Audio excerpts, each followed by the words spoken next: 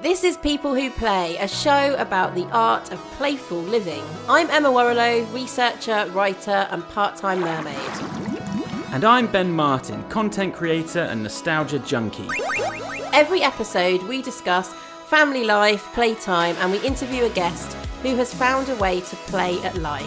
From creatives to educators to comedians, our aim is to inspire more grown-ups to grow down and unleash their unique play powers. If you'd like to join our play crew and find more inspiration and info on play, follow at playful_den on Instagram. And for all your retro feels, find me on Instagram at benflyingretro. I'm on there too, at Emma Warrilow, EMMAWORROLLO, really. This podcast drops bi-weekly on Mondays, but if that's not enough to get your playful vibes vibing, you can also join my Patreon for £5 a month and you'll get a personal pod from me which drop alternate Mondays. Plus, you can now watch the video interviews of our guests directly in there too. We really do appreciate all your likes, subscribes, follows and shares. These digital high fives really mean a lot to us and help us to grow the show. Okay, let's get on with the episode. It's playtime. Hello, play people. How are we doing? Back with another guest episode, and my guest this week, for many of you I'm sure, requires no introduction because she is a role model, a thought leader, and I think someone who is just a fresh burst of awesomeness in the space of parenting and mothering in social media, particularly on Instagram. Anna Mather is a mother of three, an author, a podcaster, and a psychotherapist. She is also the founder of Mother Mind Way, which is a really cool online platform which has low-cost resources which support the emotional and mental health of mums. We are talking a little bit in this episode about Anna's third book, The Little Book of Calm for New Mums, which is a genius gift for any new mum and is the sort of stuff that I really wanted to think about and learn about before I came a mum. And what I talk about in this episode a little bit is comparing the differences in the resources and information that are circulated and available now compared from when I had our first son, Phoenix, which was now 12 years ago. Oh my goodness, where is the time going? Up to now with Scout, and he's just 2. And this whole concept or school of thought around working on your own mental health as a mother and the impact that that has on your children and the gift that it is to your children, I think is still a relatively new way of thinking and approaching motherhood, and is quite hard. We are very child-centric and focused on making the child safe and protected and happy, and in that process sometimes our own joy and our own happiness and our own protection can get lost. And I think what Anna is brilliant at is finding these metaphors and sort of ways of articulating the just crazy emotions that we get as parents and helping to understand them and lean into them and find solutions to really work with us to help us manage things like anxiety, intrusive thoughts, and so on. Anna is so brilliant at doing this, and I could speak to her all day. I think I really love connecting with her. She has a really calming energy, and I hope that you're going to enjoy this chat. We talk a lot about play in motherhood. We talk a lot about social media and how it impacts our parenting journey for better and for worse, and how reframing and sort of aligning that content with our mood and feelings can make a massive impact. I love this conversation and I hope you do too. Here is the interview. Anna, welcome to the podcast. Thank you so much for joining me today. I'm so excited to have this whole period of time with you all to myself. I feel so lucky. I'm so happy to be here and talk with you about play and motherhood and anxiety and all the different topics we'll cover. And I love following you. You've really, really prompted me to explore what play means for me. So I think so often the focus is on the kids. Oh, good. I'm so pleased to hear that. Thank you. And I've enjoyed following your journey, and actually that's something that I want to get into in a little while, because I'm really fascinated by the relationship of social media on the experience of motherhood, both positively and negatively. And I feel like you're just like a soothing balm to some of what is out there in the experience of navigating it. So I want to get stuck into that a little bit later on. But yeah, it's great to have you here. One thing I like to invite my guests to share is how they played as a child, and if you can spot anything in those play preferences that show up in your adult life. And it might not be, exact behaviors, but it might be more sort of characteristics or things that you learn, or any kind of sort of links that you can see there. So tell us, Anna, about how you used to play as a kid. So interesting. It's so interesting to reflect back. And I think when I look back, I grew up in a little cottage in a valley, and we would do a lot of stuff with kind of neighbours. So we had friends up the road, and we would just go and play in the woods. So we were surrounded by woodland, kind of quite cut off, miles and miles to school. We used to get a bus to get a bus. And we had a little village pub that we all worked in. And yeah, so it was a lot of kind of playing in woods, building dens. My friends and I would create magazines, and we would sell them to locals for like 5p, and we'd make up word searches. And I did a lot of creating, so I was always in trouble in a loving way, because I never really cared that much for getting glue on the carpet. And I liked I liked embossing, and I liked making candles, and I liked decoupage. I remember that was a phase that I went through, and it would always just be doing something creative. And so I think that was the main way we played. We had a lot of we went through a really, really hard time as a family. So my younger sister was 2, and she got diagnosed with brain tumor. So a lot of my childhood, between kind of up until I was the age of 10 and beyond, was really that journey of losing my sister over the years through the cancer and her cancer treatments. And I think, then play took on a very different form. My brother and I, we would just we would be in lots of different places. Sometimes we even lived in Birmingham Children's Hospital and stayed in the accommodation for short times, and we would just have to make up our own fun. And play was a big part of hospital life. They would always have these kind of huge playrooms with all these different toys, so we'd be running up and down the corridors and playing there with the different children. And play was an escape for us. It was an escape from what we were going through. And even I remember after my sister had died, and we were in this beautiful little kind of village cemetery near my parents' house. And I remember we'd gone there to visit her grave, and it was, I think, maybe the week after we'd buried her. And my brother and I were rolling down the hill on the grassy banks, and we were doing that thing, when you stand up and you're like kind of like drunkenly stumbling around and grass in our hair. And I look back and I think, even in the midst of all that was going on, there was play. And play, it wasn't, I think often as adults, we can find ourselves, people, especially clients of mine, who talk often about this, especially where there's journey of grief and loss. It's, I feel so bad. I feel so guilty for laughing or having moments of joy, because I feel like I'm not honoring that difficult time that I've been through or going through. And I think as children, we didn't really question it in that way. One minute we might have cried, the next minute we might have been in absolute stitches about a joke or something that we'd done.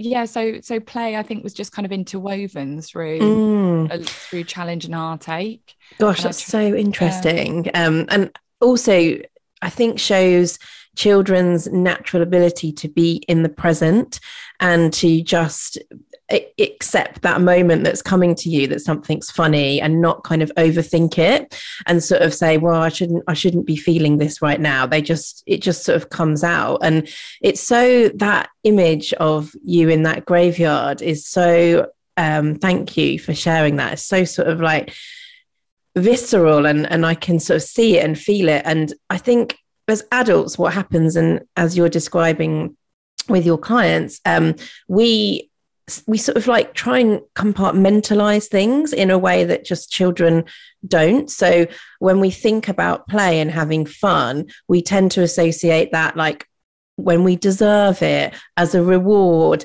when we're up, when we're kind of on holiday, or when we're sort of with people, and we kind of put it in that box. But actually bringing together the light and the dark, that's kind of what we need to do much more. And that's actually when play is at its most powerful. That's when it can be harder as an adult. We don't have that sort of fluidity that children do, but that's when you need to kind of push through and do it, because the sort of the implications and kind of what it does in our minds and the knock-on effects can be really great. But we, like you say, don't feel like it's relevant during those darker moments. Yeah. And I think, I was just thinking about a lot of the fun that us adults have is kind of quite passive. It's almost like we like fun and joy to happen to us. So we might watch something funny on television, and yes, it can feel good to laugh. But ultimately, when we do something playful, I remember so vividly seeing this woman go past my kitchen window on this adult scooter. And I stood there and I thought, oh my goodness, that is so ridiculous. Like, who has an adult scooter? And when you can't stop thinking about something. And then I think it was over a year ago, my husband bought me a scooter, and I flipping love it. And I think there was something in my judgment of this lady go whizzing down the road on an adult scooter that was actually almost like a jealousy that she's doing something that looks so silly and looks so fun for the sake of nothing other, I guess. Why would you be whizzing up and down like a development road on a scooter for any other reason than just because it's fun? And I have so much fun on my scooter, and I absolutely love it. And I go out with the kids, and instead of just kind of walking around and making sure that, stick to the left, stay on the pavement, I'm with them. Yeah. I'm doing the fun too. Yeah. I'm not just facilitating the fun. It's not passive where I'm just getting a bit of enjoyment from seeing them have fun. I'm doing the fun. Yeah. I think this is like one of the most unspoken secrets about parenthood, is that you're allowed to join in, but you can join in for your own benefit, not for the kids. So even if you're sitting down and playing Play-Doh with them, you don't need to like entertain them or set them an activity or give them something to do. You can literally just like play for yourself. You can scoot with them for yourself. And I feel like it's this unspoken secret that I want to share. And I think that, that we're so often as mothers, where everything we're doing is about, that's for the child, and finding these like little sort of like fun moments where we can participate, but it's not really encroaching on, their play. They're still doing it. It's not necessarily about us, doing some sort of adult led activity. We're just joining in. But I think that's so much better, because I think the more we facilitate things for our children and the focus is on, are they enjoying what I'm facilitating? Yes. There's a pressure attached to that. There's a pressure attached to them to be almost performing and play to show that they're having a good time, because you've put time and energy into it. Therefore, they might slip into that people pleasing of, Mum has put energy and effort into making this, sorting this out for me. I want to show her that I'm enjoying it. But when you're doing it too, it takes the pressure off them and it gives you fun. Completely. Yeah. So play is like this portal, I describe it, where there is no right and wrong in the sort of bubble of play. You're not doing it for the outcome. And as soon as you add in those things where there's a right way of doing it, where there's like a particular process that you're following to get to an outcome, then it does change. It feels different. There is an expectation, and you might still have an experience of play, but on that kind of spectrum of a bit playful or like deep play, you don't quite get up there when you've got that pressure on one another. Yeah. And I think sometimes, and this is what I'm finding with myself, it's kind of that undoing of that growing up and all that that means to you, and all that the narratives that you have around being kind of this sensible grown up adult. And I did, I wrote a whole book called Know Your Worth, which is about basically undoing a lot of how we've kind of changed as we've grown up, because as we look at the children, we see that they are okay being in that parallel of 1 minute I'm upset and I'm sad and I'm responding to something sad, and the next minute I'm in stitches because I'm responding to something good, and neither takes away from the value of the other. And I also have this memory in my mind, and we were at the beach, and my kids always, I'm always like, getting their swim stuff on so they can go and paddle around in the sea. And it started absolutely pouring it down with torrential rain. And everyone around us was dragging all their stuff, putting it in bags, quickly running back to the car. And the kids didn't want to go. And I had on this like crop top thing, like see-through crop top thing from Sainsbury's, like this kind of, lacy thing that just isn't really a bra and it's not really anything else, and this kind of grey white thong, and I think I just had a dress on over the top. And I had this moment where I was like, you know what, I'm going to go in the sea with them in the rain. And I just took off my dress, I just ran in the sea with them, and it was amazing. I got out and my husband was like, what, you don't do stuff like that? And I was like, who says? Like, why not? And he's like, you don't normally go in the sea. You don't. And sometimes I think we have to be willing to challenge our own understanding of what we do and what we don't do, and allow and kind of climb out of our own box. And like, this is what it means to be a grown up. This is what it means to be sensible. This is what I am. This is what I do and don't do. And I love the fact that my husband was like, what, you don't do that? And I'm like, who says?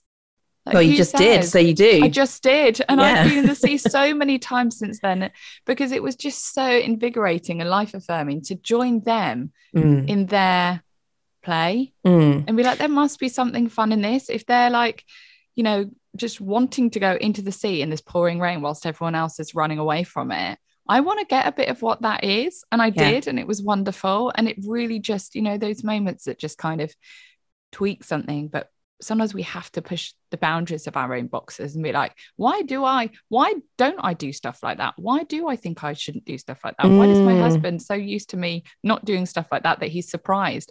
So I like surprising myself now, and surprising my kids and surprising my husband. I love that. And I think part of, I talk to people about, unleashing their kind of the characteristic of playfulness and things like creativity and imagination. And part of the problem with not doing those things is because we don't see ourselves as people who do those things. And it's sort of like, it's changing the script, like you're saying. It's challenging, I'm not a person who is creative. Well, if you've just had to invent 5 different lunch boxes for the week, actually you've already used your creativity. So you are someone that used your creativity. You have to sort of change the script on yourself. And I think it does take those little moments like what you described there to do that. So you start doing more of them. But it's incredible how we have these really fixed narratives of ourselves that we haven't even like consciously written them. They just sort of happened, and they go through different transitions and different life stages. And suddenly, as you describe, you're a person that doesn't run into the sea. It's about sort of, just finding those moments of spontaneity to change that. I think also what I hear in that story is the spirit of adventure, and not enough is spoken about how much we crave and need adventure. And I think when we hear the word adventure, we think like, Bear Grylls going up on a mountain, but we can have the spirit of adventure in our everyday. We can find it everywhere. And how you found it there was doing the opposite to what everyone else was doing, and to do the unexpected and to do something that felt a little bit uncomfortable, a little bit sort of out of your perhaps what you would normally do. And I think that spirited adventure in the context of motherhood, which can be so repetitive, and you're doing sort of the same things and you're constantly coming up against all these like challenges in your relationships. To have that spirit of adventure, I think, is so impactful on your mood and your relationship to yourself and your family. Yeah. And sometimes I ask myself, why not? Because the kids might say, Mummy, will you do this? Can we go here? And, then my grown-up brain is like, well, we've got to do this. We've got to be back in time for this. And then I'd need to do all of that. And I just, part of my brain suddenly just goes, well, why not? Why? Well, just why not? Yeah. And I love, I keep thinking about this metaphor at the moment of, if a bird is in a cage for long enough, you can open the door to that cage and the bird will stay in the cage. And it begs the question, is the bird in the cage or is the cage in the bird?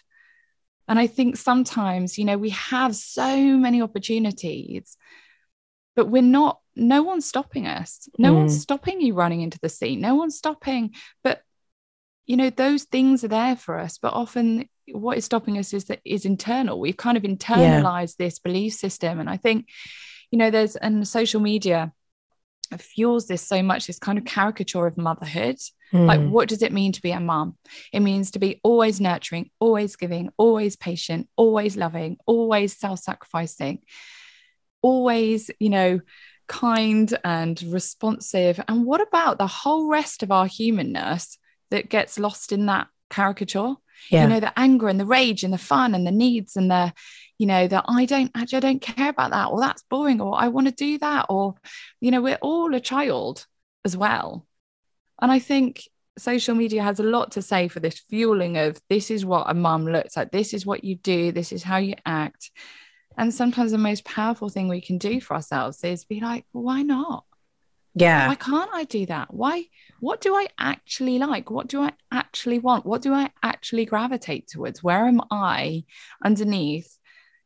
What part of me is actually in a cage that the door is flung open and I can engage in these things, but I've just got this belief that I shouldn't want to, or I shouldn't need to, or I shouldn't feel that way. And yeah, it's so true. I think I'd love to get your thoughts on the impact of social media on the experience of motherhood. So I know you're a psychotherapist. How long have you been doing that for? I'm just curious if you, I guess what I'm trying to get to is, have you seen different challenges, a change in people's anxiety and fears from the start of your career through to as social media has increased and digital living has become kind of more of the everyday? I'm I'd be really interested if you've spotted anything. Yeah, I think a lot was accelerated in the pandemic because we just spent so much more time there.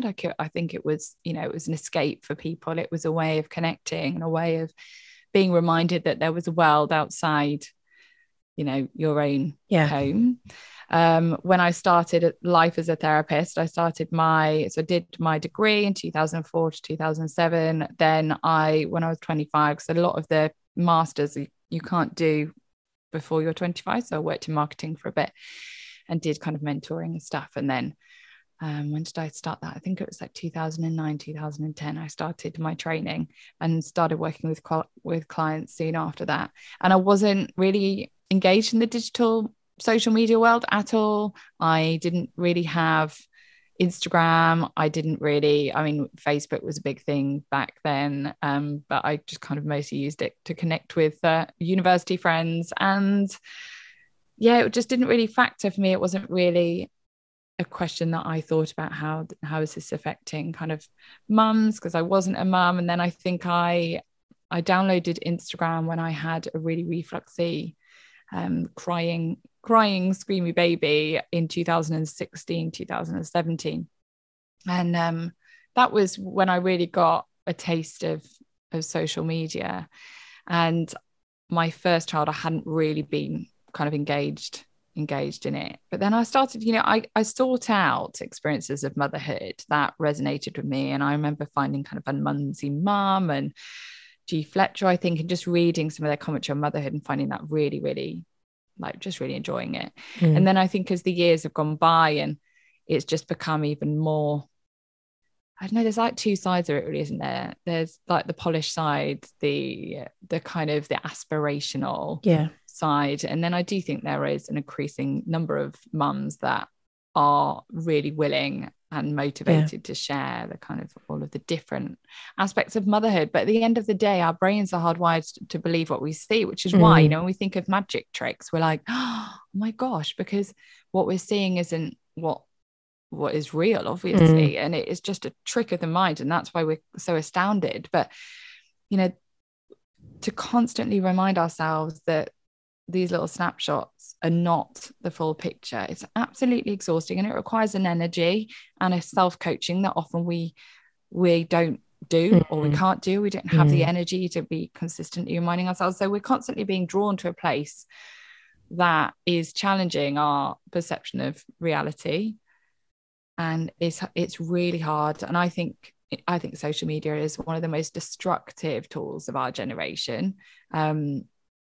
But also it is it's an incredibly powerful way of connecting people's stories, so that people feel seen and heard in ways that perhaps they might not have friends going through that specific thing in their immediate circle. So it's just it's a blessing and a curse. It's a double-edged sword. And it really is. I see a lot of comparison and anxiety, and that's all going on. Do you think, because I feel like there is so much around about anxiety, particularly in mothers, and a lot of people contact me specifically about one issue of that, which is allowing children to participate in risky play. I think that's a real struggle for a lot of mums, and something a lot of people find difficult. But do you feel that, like, are we more anxious? I don't know if the data is sort of showing that, but it feels like that. I don't know if it's easy to just look back through kind of rose-tinted glasses at like 80s mums and be like,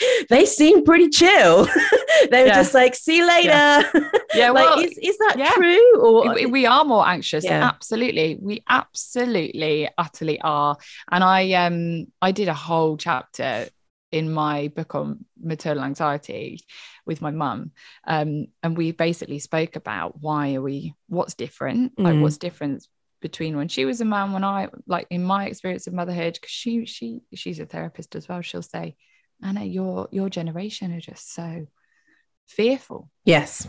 And there's so much health anxiety in this, and I think a couple of the reasons that this, I mean, amongst many other reasons, but I think one is that we have so much access to so much information. You know, I will scroll on Instagram and I'll see a post about parenting by a psychologist or, you know, a parenting expert.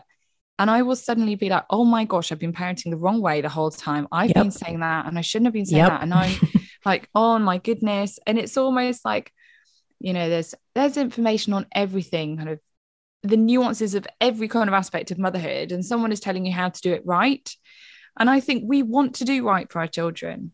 You know, we're motivated to not get things too wrong. We don't want them, you know, having lengthy therapy down the line because of a mistake that we've made or a stance that we've taken, you know. So I think because there is so much information out there is so many things telling you what is right and what is wrong. It's almost like we're parenting on this tightrope of there is a right way, and like, what if I get it wrong? So I think there's so much fear. You know, I remember scrolling and seeing someone's child had gone through this horrendous kind of illness, and it was something I'd never heard of. I'd never heard of this illness, right? So I then go and Google it. I'm like, what is this? And I go and Google it. And suddenly I've just added a whole nother reason to worry about my child having, you know, a certain symptom that before I might not have thought anything of.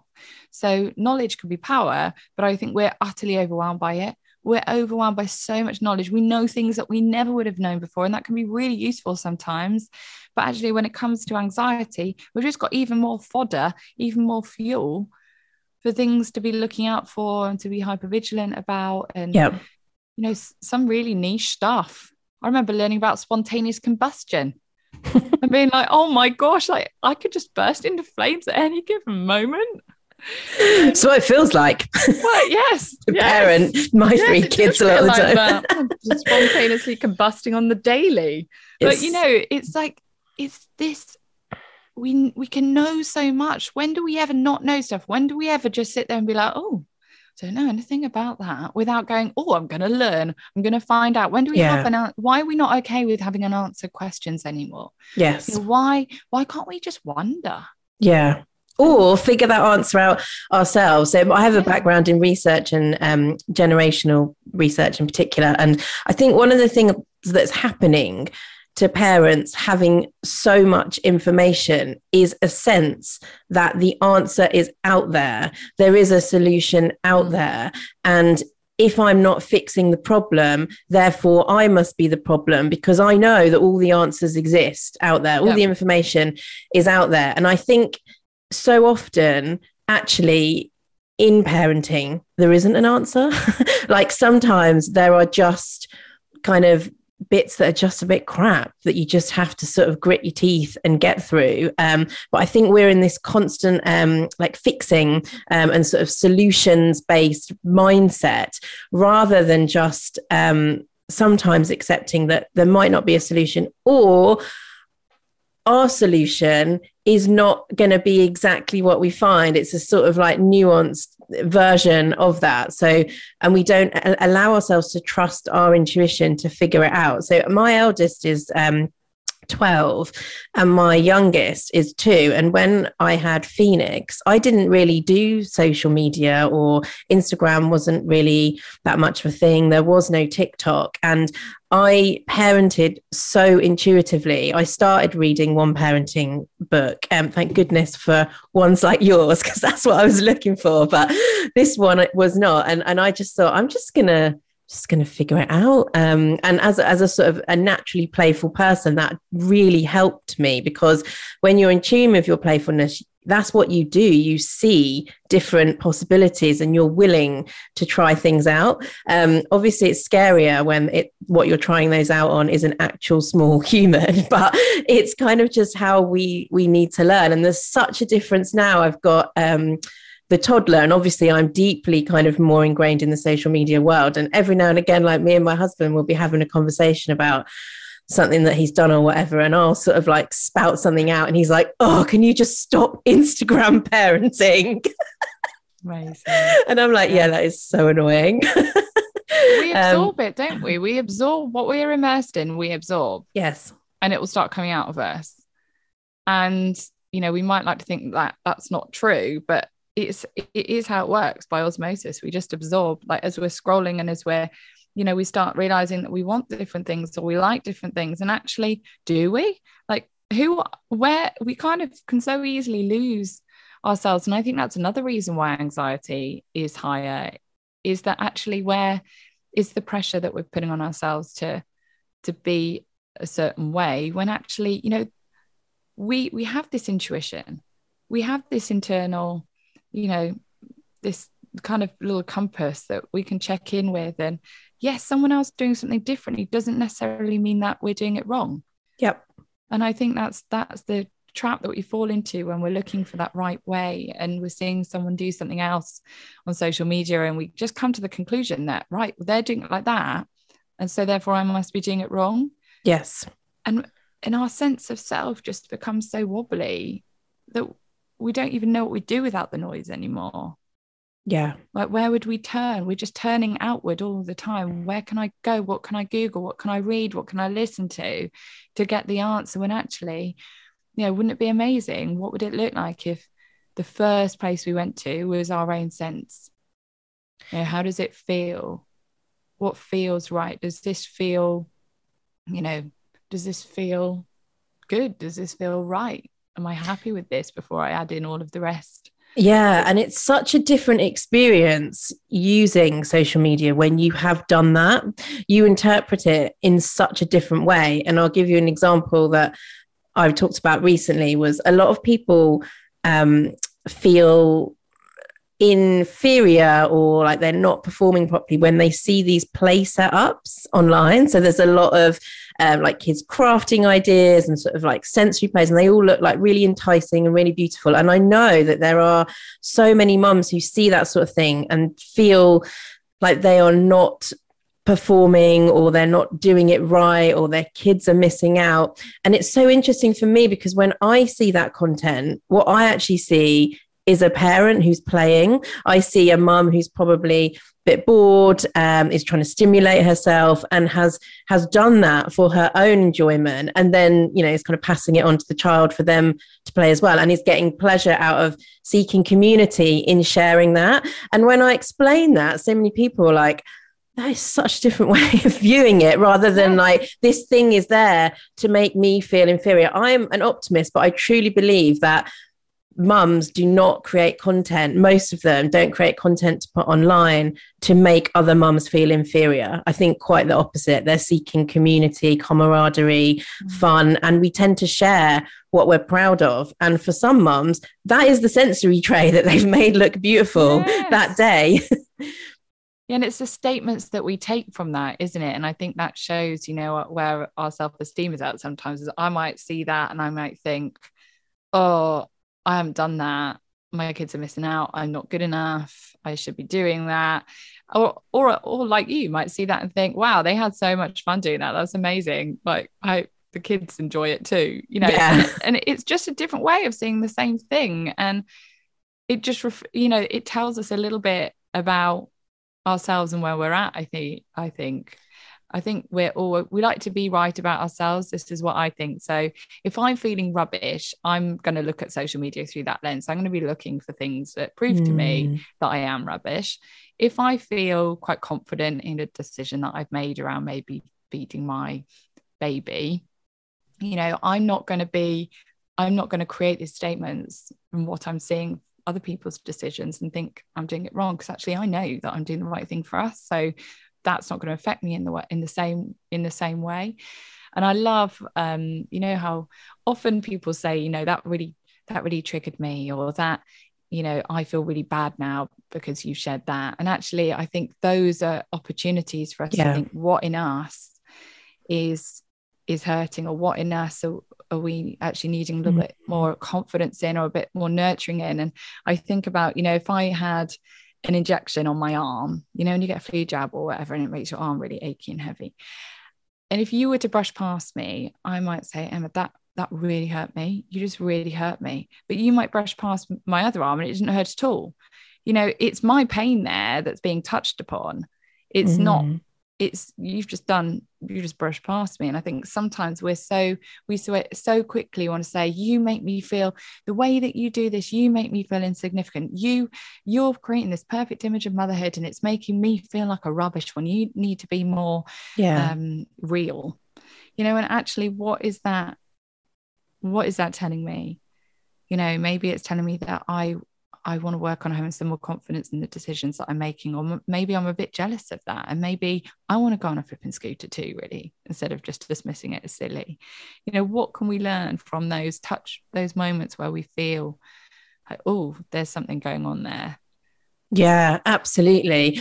I feel like, because I really see you as a sort of spokesperson for a generation of mums that are particularly engaged in social media, and you have grown so it seems quickly, but you've grown massively, and like your books have been really successful, and there's obviously something in what you're doing that is really connecting with people. And you're, as I said at the beginning, I feel like you're this kind of soothing balm to a lot of what we're talking about here.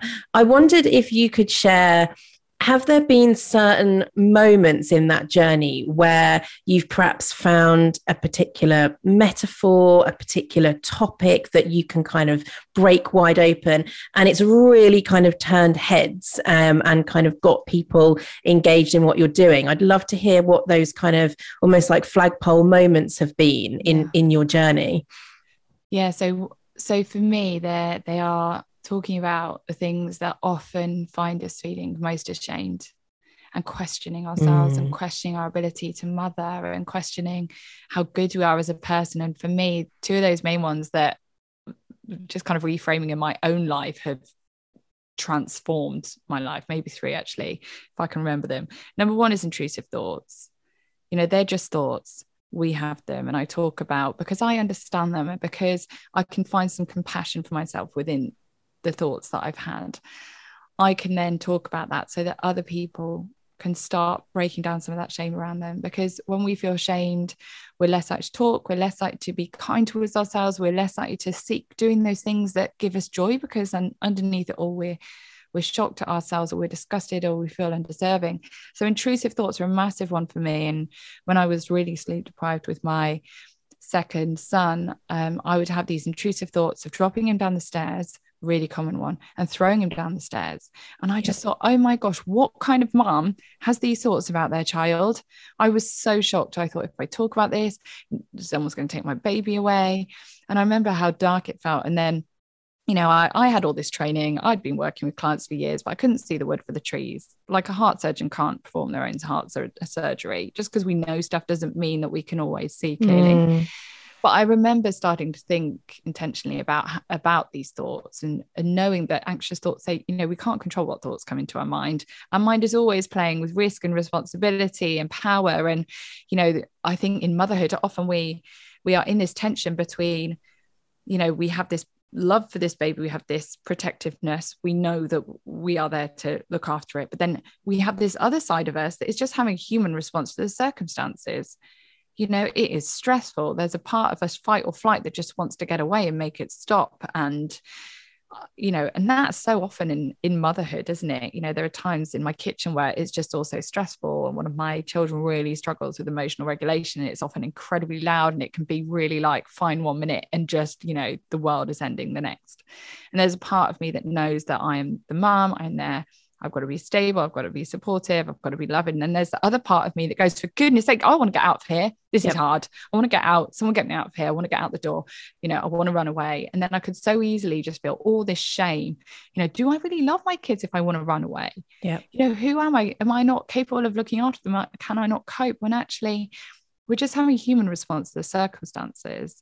And we have to trust that that foundation of love is going to be there to drive us to get the support that we need in those moments, and some tips or tools or whatever it is that we need. And I think, you know, talking about, we call it like that thundercloud moment, where your humanness, your human response, and then your kind of the maternal, that awareness, you know, they're just, sometimes they're in conflict, and that's not you being a bad person, that's you being a human person in a hard situation. And I think, you know, talking about that as well is really important. The other one that has really changed for me, I think, is being misunderstood. We will be misunderstood all the time in life as we're walking around. People are making judgments. You know, people will think stuff of our parenting. And parenting my son has really been a huge lesson for me, life-changing lesson in being comfortable with being misunderstood.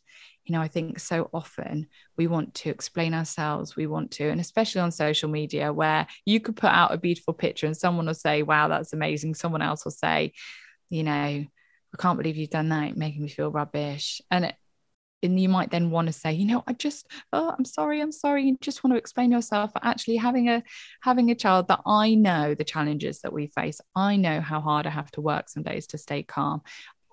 I can step out on the school run and someone might think anything of me. They might think I'm grumpy, because actually in reality I'm just trying not to cry, you know, and then I'm going to be misunderstood left, right and centre. But I know my truth.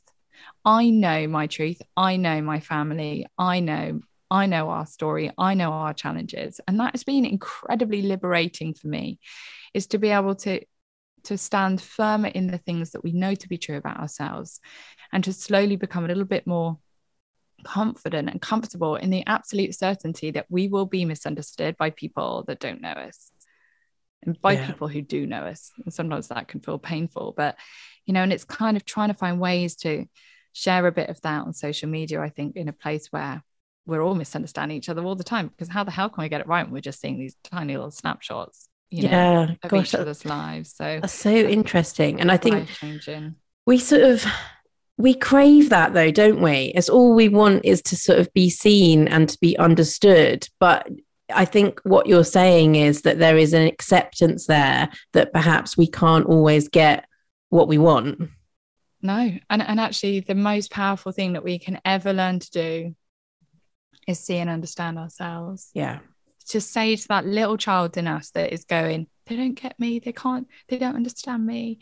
And you as an adult speaking to that little child and you going, you know what, I see how hard it was this morning, Anna. I know how hard you work to stay calm in some moments. I know how broken you can feel sometimes. I know how. And it's just seeing and understanding yourself. And the more that we're able to do that, and the more that we're able to be vulnerable and open in just that little handful of relationships, I always say to clients, you know, three people in your life who really know.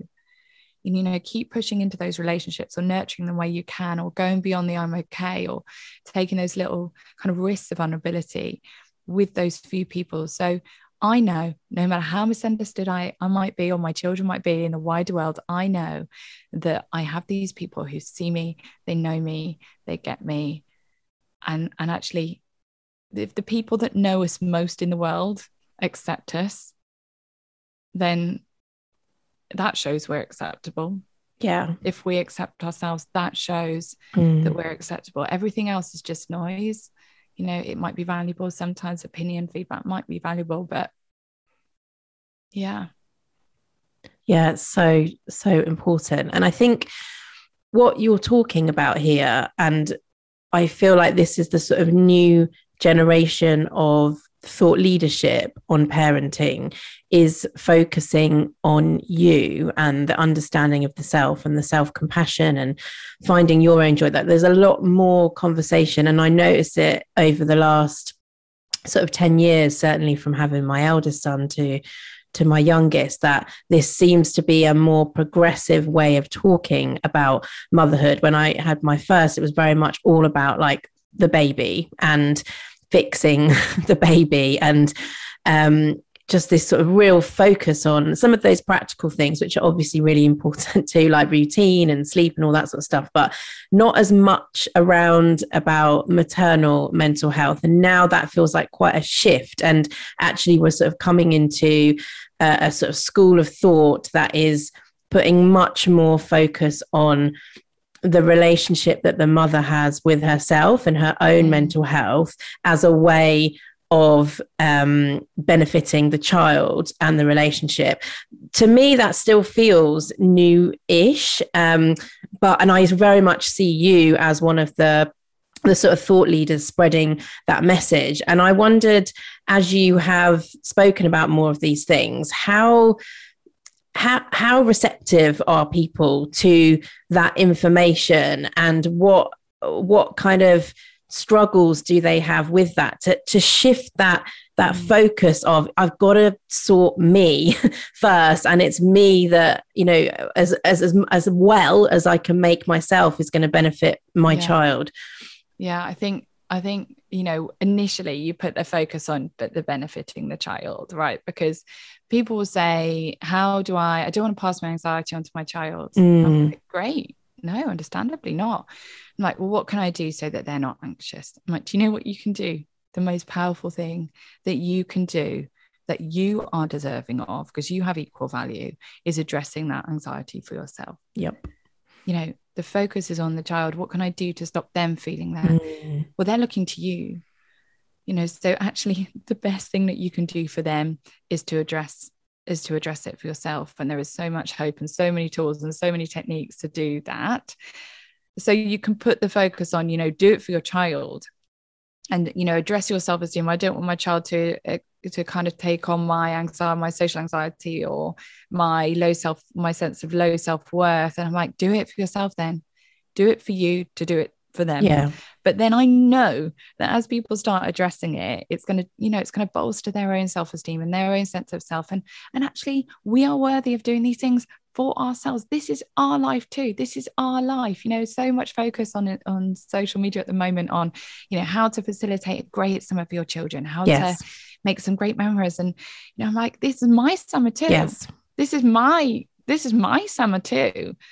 And I think it's about the both, and why it's almost like the flashlight is for so many years has been flung onto the child. And actually so when we have kids, we stop being deserving of fun, and we stop being deserving of being enough of a reason to address our anxiety, because actually it takes up so much headspace. It robs us sleep. We can't be as peaceful and as present in moments because we're in our fight or flight mode, and we're living like we're being chased because we feel like we have to do everything. And we're worthy of having that for ourselves as well. And our children will benefit. And I did a little reel yesterday, and I was sat on my exercise bike, and Topsy and Tim was on the telly, and my daughter was watching it. And I was like, I will use the things, I use what I can, TV, sometimes tablets, whatever it is. She had her nail varnishes out everywhere. I use what I can to get what I need. Totally. To give them what they deserve. But also, I deserve it too. Yep. But I deserve to get to do those things that make me feel more myself. Not just for the extra capacity it gives me, the extra resilience in those moments, the extra ability to kind of access the tools that I have. Because when we're stressed and overwhelmed, we might have all the tools in the book for parenting, but we cannot access them because we're just focusing on getting through that moment. You know, it will benefit them, but I'm enough of a reason for her to be watching Topsy and Tim so I can get my sweat on in the room next door. You know, and I think start making it about the kids, because that's what everyone feels comfortable. That's a good access point. And then start seeing how much you benefit too, and how much they benefit from you being more yourself. Yeah. Amen. 100%. And I think in my research, when I've sort of looked at what are the aspirations of parents, and most often they will say, I want my kids to be safe and I want my kids to be happy. And oh my goodness, both of those are pretty much unachievable. So you can keep your kids safer. It's impossible to keep them safe. And to pursue happiness for your child, well, that is a relentless task, because as we know, happiness is, you know, it's fleeting. Sometimes it can stick around for a while, but it might come and it might go, and we all have different emotions. So these goals that we have, these big, like, lofty goals, we have to be able to turn those on ourselves. I think we sometimes underestimate the impact that we can have on our children, and our own sense of fun, joy, calming ourselves down is absolutely massive, and is so much more of a gift to them than, like, planning 25 trips across the summer holidays. But I also do wonder if there's a bit of an instant gratification here thing with the doing it for me, doing it for the kids, because when you do things for the kids, you can get almost like a very sensorial, like, read on that. You can see their joy, their excitement, and you sort of get that reward. When you work on yourself, it's much quieter, the benefits that you get back. It will show up in your conversations. It will show up in your ability to interact with them in challenging times, and it won't be instant. So I think we do live in quite a sort of this instant gratification world. And as we talked about earlier, solutions driven, and the working on yourself, working on your own anxiety, doing things for yourself, it can be hard to see the instant payoff in terms of what your kids are getting for that. But you have to trust the process and stick with it, because it's so much more of a long-term gain. Like, this is for long-term relationship benefits, and for the sort of well-being of your child. Yeah, it's life lesson stuff, isn't it? And you know, I did another little video the other day of, you know, I was on the sofa reading a book, and one of the kids goes, "Mummy," and I'm like, okay, I'm coming, and I throw the book down, I jump off the sofa. And then I did another version where, you know, they were like, "Mummy," and I was like, "Yeah, I'll be there in a couple of minutes, I'm just finishing this page." And it's, you know, it's letting them see that life doesn't stop when you become a grown up. Like, it just, your enjoyment, your needs, your fun, your, you know, your rest, these things carry on being important forever. And I think, you know, sacrificial, I think I just grew into motherhood from maybe seeing what was modeled to me through childhood, or had a difficult dynamic at home where I feel like my mum basically had to compensate for my dad as well, because the way that he's wired, and the way that he coped with my sister's death and illness, and it was almost like she wanted to be double to make up for where he couldn't. So I, you know, and you know, that came from the most amazing place. But for me, I think I learned that everything had to be around kids. You know, when you become a mom, you are for your kids, and that is, you know, where everything goes into. And it's almost like that kind of sacrificial, it doesn't matter what I do or don't have left at the end of the day, as long as they're okay. And I think that's just where I started motherhood. And I lost myself, I was kind of chipped away because I just put myself at the back. I want to do this, but I can't because I'm mum, or I need this, but I can't have it because I'm sorting the kids out. And I think, it's about unpicking that and recognizing that I have equal value. Do I believe that humans are of equal value? I do personally believe. I think even if you sit, I've heard so many stories, I've sat with people who would be marginalized by society, people that have done horrendous things. And if you really speak to someone, you'll get to the bottom of their story and you will be able to find compassion. You will see the brokenness there. You can. And, I believe that everyone has value. So therefore, I have value too. And I think, we've upped the bar so high for our parenting, but the bar for our own kind of mental and emotional well-being is on the floor. Like that can never work. It can never work like that. It leads to burnout, resentment, exhaustion, loss of identity, loss of self-esteem, loss of ability to rationalize anxious thoughts because we're so drained. And I just think we need to up the bar. If we want to up the bar for our kids, we need to up the bar for us, because how the hell can we be good parents when we're on the floor? I'm not a nice person to be around. My husband now will literally beg me to go for a walk. Be like, Anna, can you just go for a walk, please? Because he knows, he can see when I've just kind of, slipped into that zone where I'm depleted. And I love that, is that we started to really value as a family that my mental health is flipping important, because I'm like the pilot to those kids. They look to me to know whether this turbulence is, whether they're okay or not. And if I'm freaking out with them, everyone feels unsafe. Yeah, which is why I love the title of your book, The Little Book of Calm, because that's what we all need. We all need to just chill out a bit. Let's just chill out on this parenting, which has become a career. So guilty. Let's stop beating ourselves up for feeling angry and resentful and like missing, aspects of our pre-parenting life, or, let's just bring a bit of compassion and humanness back into it all. Yeah. 100%. Anna, thank you so much for joining me. This has been such a brilliant chat, and as always, you've dropped some lovely analogies and metaphors that I know are going to resonate with people. So thank you so much for your time and energy today. Pleasure and a privilege. Thank you so much for having me.